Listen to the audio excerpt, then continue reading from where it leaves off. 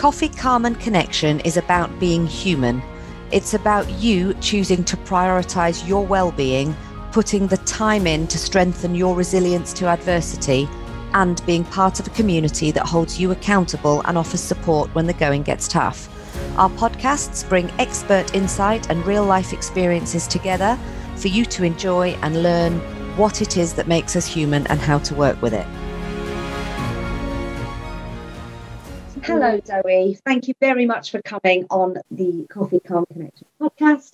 I'm super excited to have you here, and a lot of people listening will already know your face and your voice through some of the webinars we did through 2020. So thank you for coming. It's You're really very welcome. here. It's lovely to be here. I'm really excited to have this opportunity to have a really in-depth conversation with you.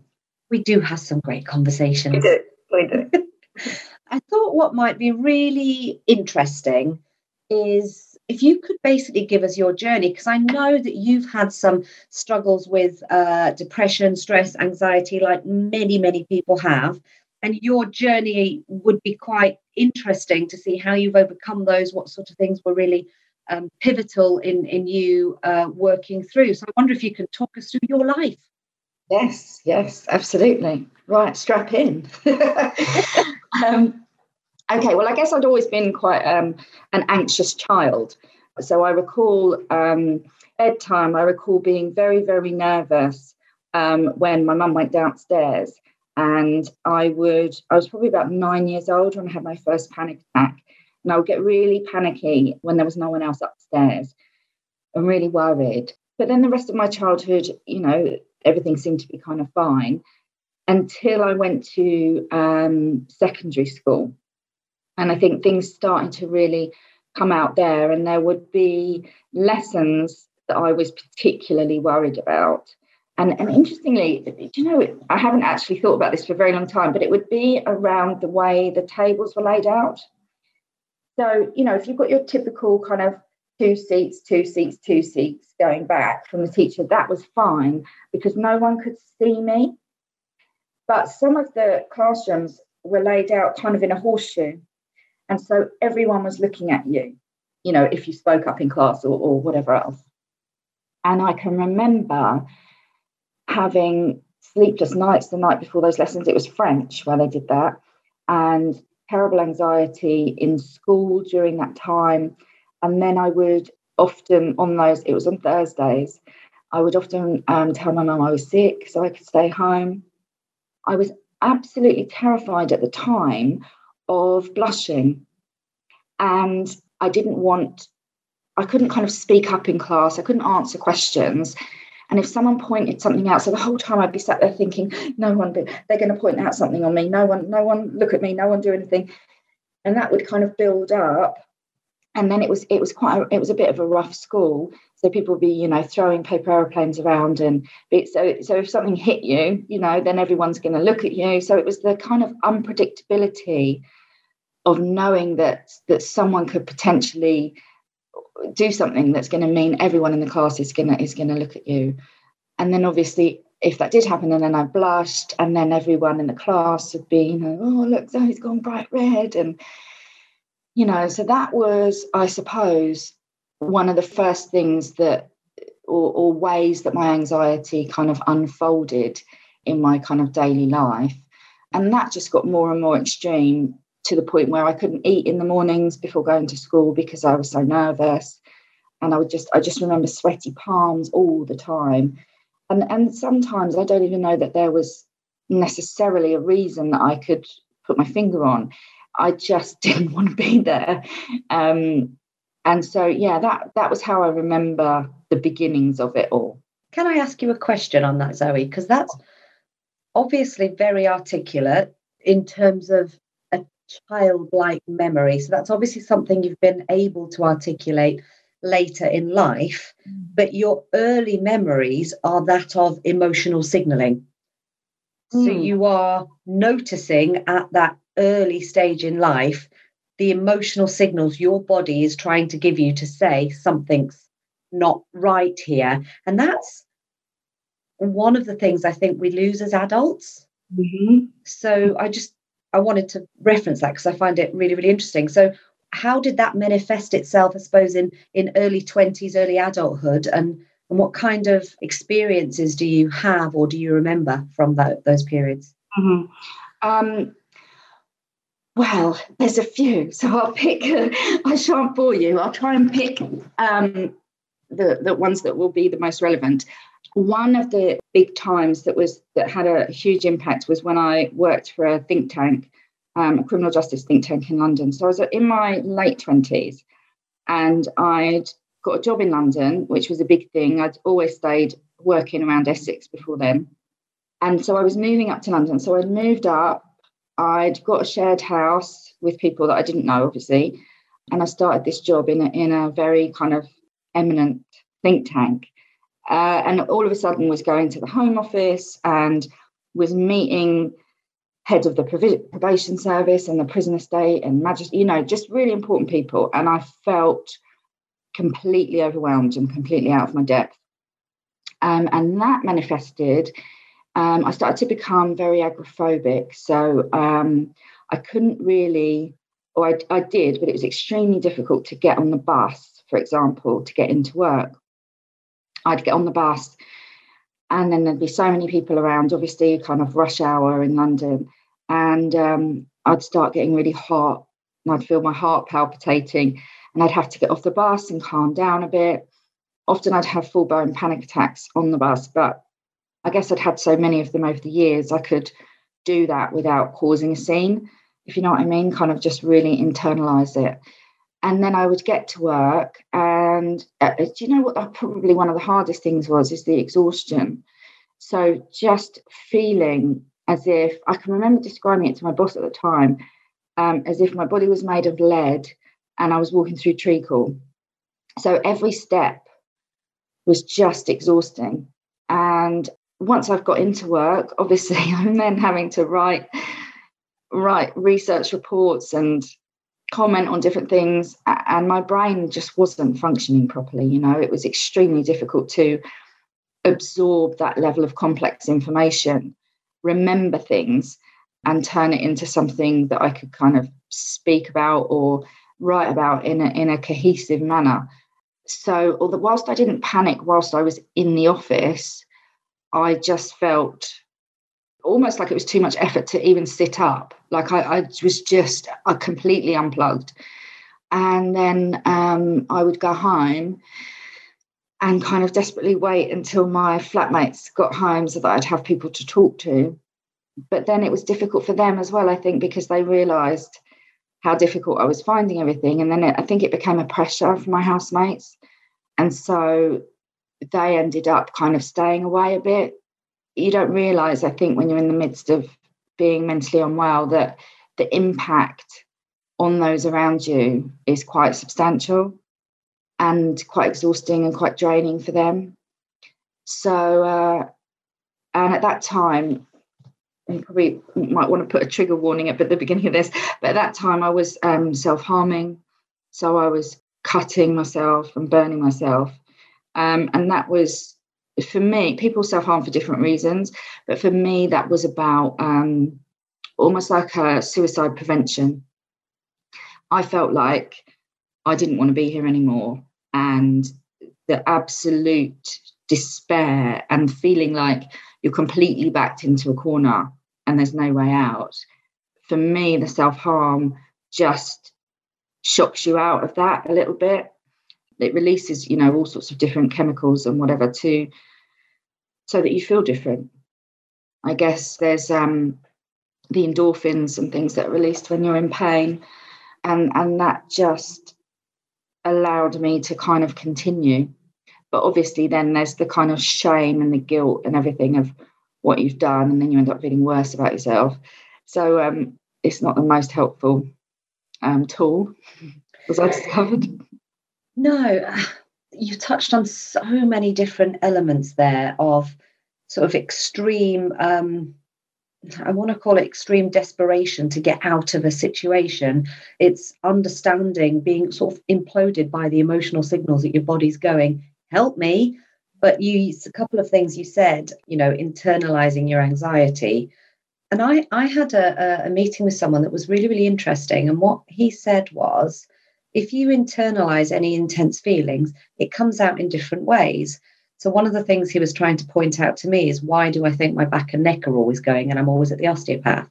And it's because I'm internalizing certain feelings. And I suppose that's kind of what you're explaining, obviously in a more extreme way, the method to release some of that. That's incredibly open of you. And I'm really grateful that you've shared that with us, because that must have been a really difficult time. It was really tough, but I think that, at that time I wasn't talking to people about it, and it was hidden and it was secretive. And I did later get to a point where I told work what was going on. I mean, not the exact details, but I told them about the anxiety and depression. But what I found, it was probably about 10 years ago that I started opening up about my mental health and being really honest about it. And actually, I've only ever found it to be a really positive experience, even if it's discussing things in the right context that are really quite dark. I've always found it to be incredibly positive. And I've always found the reaction, whereas you, in your head, you imagine often that people are going to be saying or thinking, oh my God, that person's a freak, or that person's, a complete failure, or whatever it is. Actually, when you are really open and vulnerable and honest, it's the exact opposite. And you kind of get this team of cheerleaders around you, and you get people coming out the woodwork saying, oh my God, I can't believe that you've talked about that. That's exactly how I felt, or my partner's going through this, or whatever. And it connects you. And, one of the things that we're so lacking in our society is proper, deep, meaningful connection. And I know that's something that you're really well aware of and interested in. And one of the ways to really develop our connections is by being open, being authentic, being vulnerable. And so it benefits me to do that as much as it benefits others to feel like they're not alone. Absolutely. So one of the conversations I've had recently was with somebody who we were describing often the superficial nature of a working environment can contribute to mental health or mental health problems because of that lack of real, genuine connection and sort of almost the unspoken competition that prevents any of that vulnerability being shown. And you have to almost be like a robot. You have to be the same every day. You have to be as effective, as competent every day. You're not late, regardless of the situation of the, travel or whatever. You're not showing emotions because of stuff that's going on at home. You have to be this kind of robot. And we're all trying to do that, and none of us are that. I had so on social media, I don't generally put much about sort of vulnerabilities, I suppose. But I had a moment this morning, and I did. And I suppose I was looking for a method of brain splurging the overwhelm just to get rid of it, because I was trying not to direct it, I suppose, at my children. And I've had an awful lot of really positive feedback, because I know everybody's going through that at the moment. I know you are, given the, without wanting to date the podcast too much, the middle of lockdown, homeschooling, work, blah, blah, blah. And how intense that is on your emotions, your overwhelm, your ability to function. And I was really surprised by the response that I had, and grateful that I had done something that was opening up for others to go, do you know what? I can't do this either. I don't know which way's up. So I think that connection is so important, and being real and being human and being vulnerable. But the flip side is also true. We're too scared to be vulnerable, but we're too scared to go, do you know what? I absolutely owned that. Well done, me. Yes. Yeah, absolutely. It's that negative inner critic that keeps us kind of in check from not actually feeling good about ourselves. But also the fear of judgment. And you are as judged if you shout from the rooftops about an achievement as you are if you open your vulnerabilities. And I'm just going to qualify that sentence to say our perception is that we are as judged for both of those things. And in actual fact, maybe not. Mm-hmm. Absolutely. Yeah, I completely agree. Yeah, no, I think that's incredible. So one of the things that you have done, and you have done over the course of a lot of hard work and time and repetition, is taking yourself from that really dark place to a different place. I'm imagining there's bumps on the road. Talk us through it. I remember being sat at home and watching on the news the launch of an organisation called Action for Happiness. And Action for Happiness is a worldwide organisation. They're based in London, and they're research based.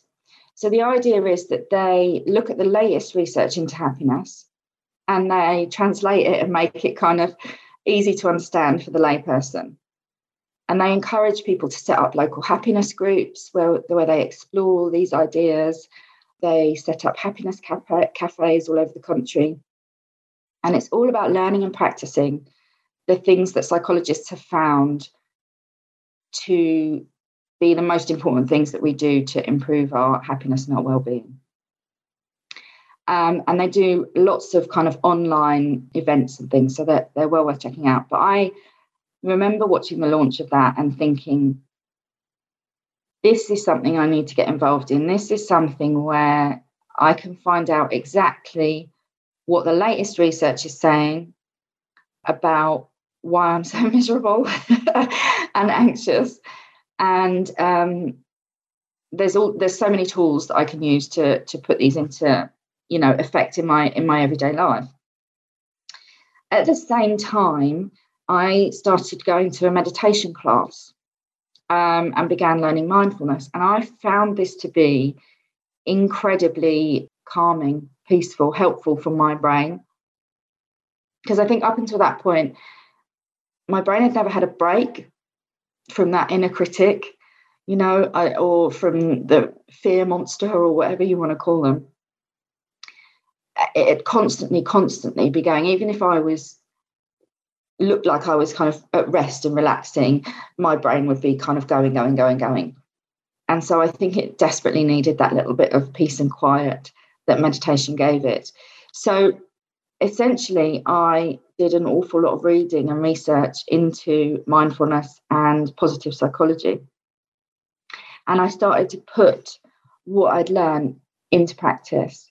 So, for example, gratitude being one of the key things that positive psychologists have found increases our happiness.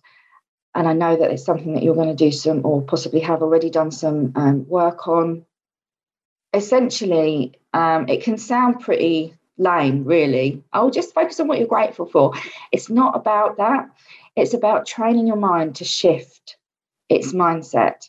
My mind, I would have said that I was born or made into a natural kind of glass half empty person, And now I would say I'm a glass half full person. And I believe that I have rewired my own brain in that direction. And so a gratitude practice is very simple, but it is about, even on those horrific days when you do not want to get out of bed, when you're struggling with panic attacks, when the world feels like it's caving in on you, you find that glimmer and you find that little bit of light. So it might just be, and very often for me, I had to think about, to find what I was grateful for, I had to think about what would make the situation worse. So I would think, right, I feel all of these things and I feel horrendous, but I've got food in the cupboards. I'm not in abject poverty. And then I could find, okay, so I'm grateful for having the ability to feed myself and not be starving. Or, that I've got, if I'm cold, I can put the heating on, rather than I'm freezing to death and feeling like this. So in the beginning, that was how I could find what I was grateful for. It was by finding what would make the situation worse, because I couldn't find anything I was grateful for. But the more you start to do that, the bigger and bigger the impact. So I started with the typical kind of 3 things a day that you're grateful for. And there's all sorts of different techniques you can do. So you can write a letter to the person that you're most grateful for, and then you can phone them and read them the letter and kind of hear their response. I did things like that. I thought about what am I most grateful for in situations that I found particularly difficult. So even though I'm on the bus and I'm panicking, what things am I grateful for at this moment? And I kept a written diary for quite a while, but then eventually I found that it became habit. It became natural, so I didn't need to keep the written diary anymore. And what I find is now it's just completely automatic. So I notice I've trained, it's almost as if you're putting a different set of glasses on. So I notice automatically the things that I'm grateful for. So this morning when I drove the kids to school, the sun shining through the leaves was just exquisite. It was a beautiful morning. And little things like that. And I treated myself to a hot chocolate. And I sat and I had 10 minutes where I was just me, just the hot chocolate, and so that I could really taste that and really enjoy that. So it's those tiny things that become habit, and then your world seems different. So your world feels like it's full of goodness rather than full of horror. Is that something, though, that you have to keep topping up, as it were? And let me explain why I ask the question.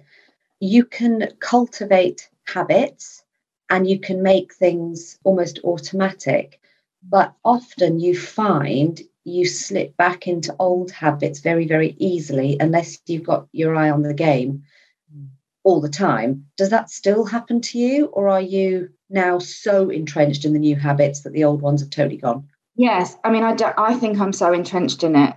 I wouldn't say that the old habits have gone, because I certainly notice if I'm having a bit of a dip, which is normal, then it's much easier to slip back into seeing all the negative. But that is only a very temporary state. And I just find that naturally I do it with everything. So, you know, you know that I'm doing my master's at the moment. And that's been really quite stressful with everything that's going on and trying to fit that in with homeschooling and everything. And I had to defer one of my modules because I couldn't quite get the assignment in on time. And, you know, there was a bit of beating myself up for that and whatever. But then without consciously thinking about it, I flip into, but my God, how lucky am I that I can do my master's? You know, it's just automatic now. But I did, when I say I sat down and wrote my 3 gratitudes every day, I did that probably for a year. It was a long period of kind of rewiring. And then when I realized that I didn't need to write it down anymore, still every day as I woke up, oh, look at that, the sun's shining. Oh, isn't it nice and toasty? You know, whatever it is. It just became really habitual. So I haven't found the need to kind of go back. But also because I talk about these things as well and teach and whatever, I guess it's very often at the forefront of my mind anyway. So there's 2 things. One is an anecdote I want to share with you, and the other one is on the now teaching these practices. I'm telling you that because when I forget in a moment what the second one is, you can remind me. Yeah. So I had a conversation with one of my kids not that long ago about pathways and roads. And if you can imagine sort of a grass field, and if you walk on the same part of the field over and over and over again, it starts to develop a path. If you keep doing it, it develops really something that's quite recognizable as a strong, defined path. And I was trying to explain to her the way the brain works and sort of the belief system or the habits you have. So if you continually go down the negative things and you notice the negativity and you notice when I told you off and you notice when I gave 2 biscuits to your sister and not to you, and you notice all of these things, you'll develop an idea that actually I don't like you very much. Mm. But I'm just going to point out some of these other things that have happened that if you chose to focus on, you could start to walk on a different piece of grass and you could start to make that pathway. And actually, if we could try and walk on that pathway a bit more, your entire belief system would be, my mummy loves me very much. Yeah. And I sort of gave examples of both. I can see how this might make you feel this way, but did you notice this part or this part or this part? And I was trying to explain to, a young child, this idea, because there's glass half empty everywhere you look, and it's quite easy to fall into that. But it's also quite difficult to explain to a child and to open their eyes. So anyway, that was the anecdote. Can I just interrupt you on that one? So I did something with my two to try and shift them out of a bit of a negative mindset. And I've got these kind of clear plastic weird sheets that are like static, and you just put them on your wall and you can write on them and whatever, and then you just take them off again. And so we had one of them up on the wall in the lounge, and I can't remember what we called it, something silly like lovely things. And we had to record every day something lovely that someone else in the family had done for us. So it was just to get them to notice, because my two were a boy and a girl, bickering and fighting and whatever. But actually, notice when your brother did this for you. Oh, yeah, I'm going to write that on. And then the brother would kind of say, guess what else he did for me today?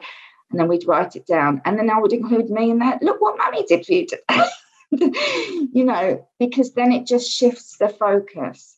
So that was quite a nice little activity that we could all do together. I think those kind of things are so important and so incredible.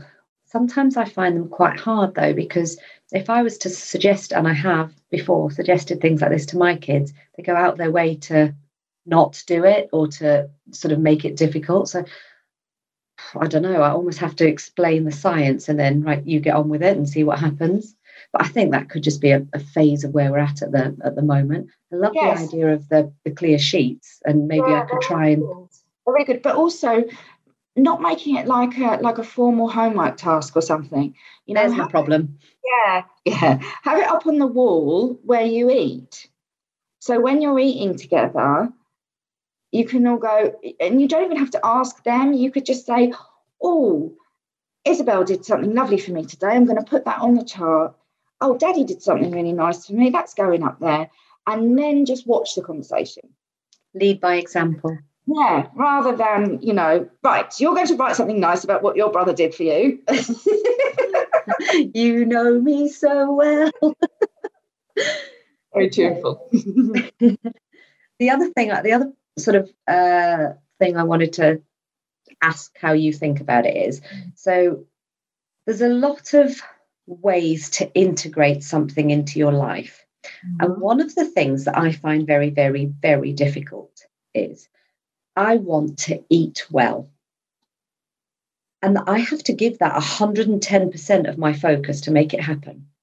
I want to exercise, and I have to give that 110% of my focus. I want to be mindful and meditative, and I have to give that, you probably guessed it, 110% of my focus. I've got 3 businesses, they need 130% of my focuses, and I've got 3 children, they need 150% of my focus. And what I see happen a lot, and I've got numerous friends that have done this, is they've sort of embraced, for example, the fitness lifestyle and have then become fitness instructors. So it is absolutely in their lifestyle. You've done it. You've embraced that positive psychology, mindfulness lifestyle, and now teach it. How does somebody, and this is where Coffee Calm Connection has come in to deliver the sort of the 5-minute boosts and keeping the process alive through short bursts. How? Well, do you know what? I think you've said what is the key point. It's small, short bursts.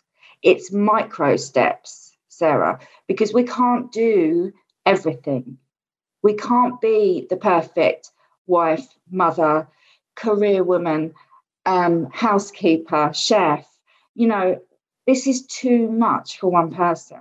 So when you want to make changes, one of the reasons we often fail to kind of keep up with things in the long term, is that we set the goal too high, right? Everybody knows about, right, I'm going to set a goal and I'm going to have my SMART targets and I'm going to have some accountability and da-da-da-da-da. But if you set a goal, do you want to just share what your goal is? Because this did cross my mind when I saw your post over Christmas about what you're doing with your running. So my goal, and I'm going to qualify it as I speak to you. So my goal is, because I am very good at the big stuff. Okay. And I bite off a lot more than I can chew, but it's fast and it's done. I'm going to do a half marathon there for the next 3 months. I've got to train like a bat out of hell so I can do the half marathon in time X, right? I've decided to do the end-to-end Le Jog challenge, which is Land's End to John O'Groats. It's 874 miles over the course of a year. The idea behind that is because small, process-driven, cumulative, frequent, regular. You can't eat an elephant in one bite. You've got to take off chunks. So one of the things that's happened is, so Coffee, Calm and Connection, and all of the research and the planning that and conversations that have gone into that, which I know you're very well aware of because you're one of the conversations I'm having regularly, is about developing something that people like me, who have a million and one things going on, can actually commit to, because it's not all seeing, all knowing, all everything. It is literally incremental steps. And the key is the incremental steps for a long period of time. Mm-hmm. So I'm trying to redefine my goal setting in exactly that way. That's interesting. I didn't realize it was set out like that. It seemed horrifying when I saw it.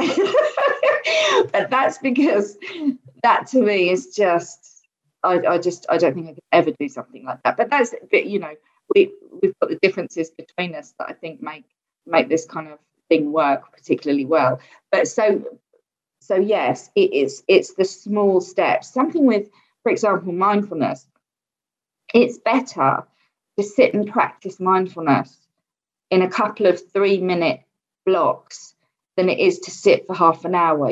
Your brain will train itself more in small little bursts, like learning a musical instrument. And I've used this analogy before, but you don't learn a piano for half an hour once a week and then wait till your next lesson. You do little bits every day, and your brain starts to rewire itself.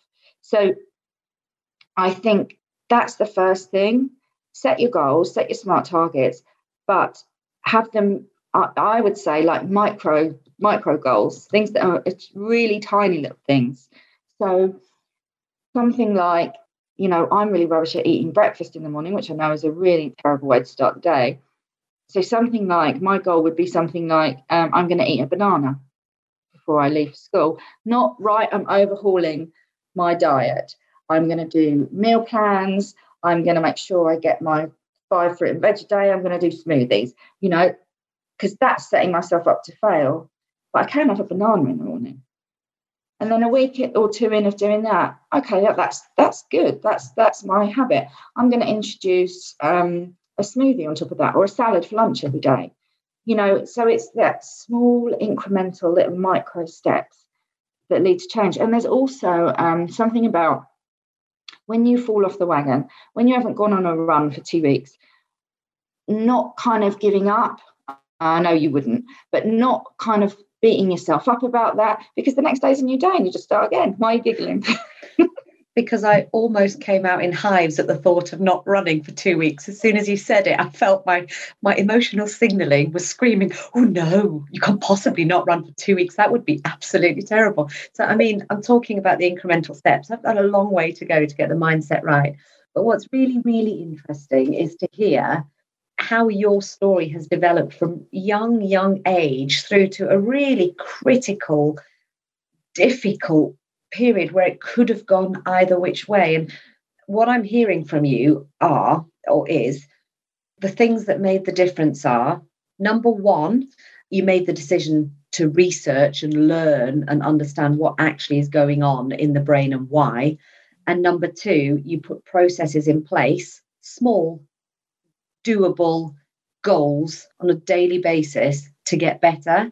And fast forward 10 years, you've got your own well-being business, 2 kids that you obviously do amazing things with, and I'm going to take your suggestion away to try it with mine. So I think it's really incredible. Well done, you. Very much. Thank you very much. It's certainly been an interesting journey, but I think it helps that I'm fascinated by the mind and by development. And I really believe that even people, when you're at the point of feeling genuinely suicidal, there's a spark still inside. And it's just kind of finding ways to reignite that spark, to kind of encourage it to burn. And I think we've all got that. And I look back on everything, and again, it's a kind of another layer of the gratitude stuff. But when I look back on difficult times, it's almost as if I can see almost like a little kind of river of silver going through them. I don't know if you've seen these jars. Do you know what I'm going to say? And I think, are they Japanese? And they break them and then they put them back together with silver or something, and it looks beautiful. And it's all about that kind of analogy. A metaphor comes to me, in looking at those difficulties. They were the real moments of learning and growth and development and finding self-confidence. There's something else I haven't mentioned, which was actually for me specifically one of the key factors, and it's an element of mindfulness, but it's self-compassion. And I might have told you this story before, Sarah, but when I first learnt mindfulness and self-compassion, I was at a Buddhist center. So if you haven't done it before, you essentially, there's a number of people that you bring to mind. So, for example, your best friend, and you bring them to mind, and I always imagine that I haven't seen them for a year or so. That feeling that you get when they're kind of there, that feeling of kind of love and warmth and joy, that's the feeling that we're trying to cultivate for ourselves. So the first time I did this, and they said, bring a picture of yourself to mind, and all I could bring to mind was a picture of myself dead on the sofa. And that's what I saw. So I and this was a 40-minute sit. This wasn't just a kind of like 5-minute thing. So I spent the 40 minutes kind of just tears streaming down my face in a room full of people I'd never met before. I mean, we all had our eyes shut, so it didn't matter. But, and it was all I could do in my mind to kind of pick up this dead me in my arms, and we repeat these phrases. So we repeat, may I be happy, may I be well, may I find peace. So I was just repeating these phrases over and over again, and almost kind of like rocking this dead version of myself. And by the end of the meditation session, the dead me took a breath. And that was the first time I'd ever learned about self-compassion, turning compassion towards myself.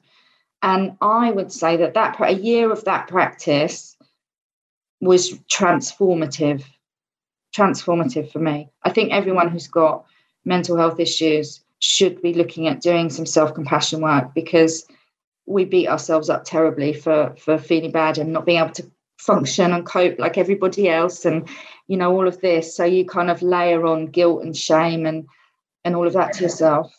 I don't actually think it's everybody who's got mental health issues. I think it's everybody, because I think everybody struggles with anxiety, guilt, shame at some point or other. So I think just learning to be a bit kinder to yourself is incredibly important. And I just wanted to touch on something you said earlier, that the Japanese jars. I think the sort of concept, and I'm not sure how to pronounce it, so anybody listening, please feel free to tell me.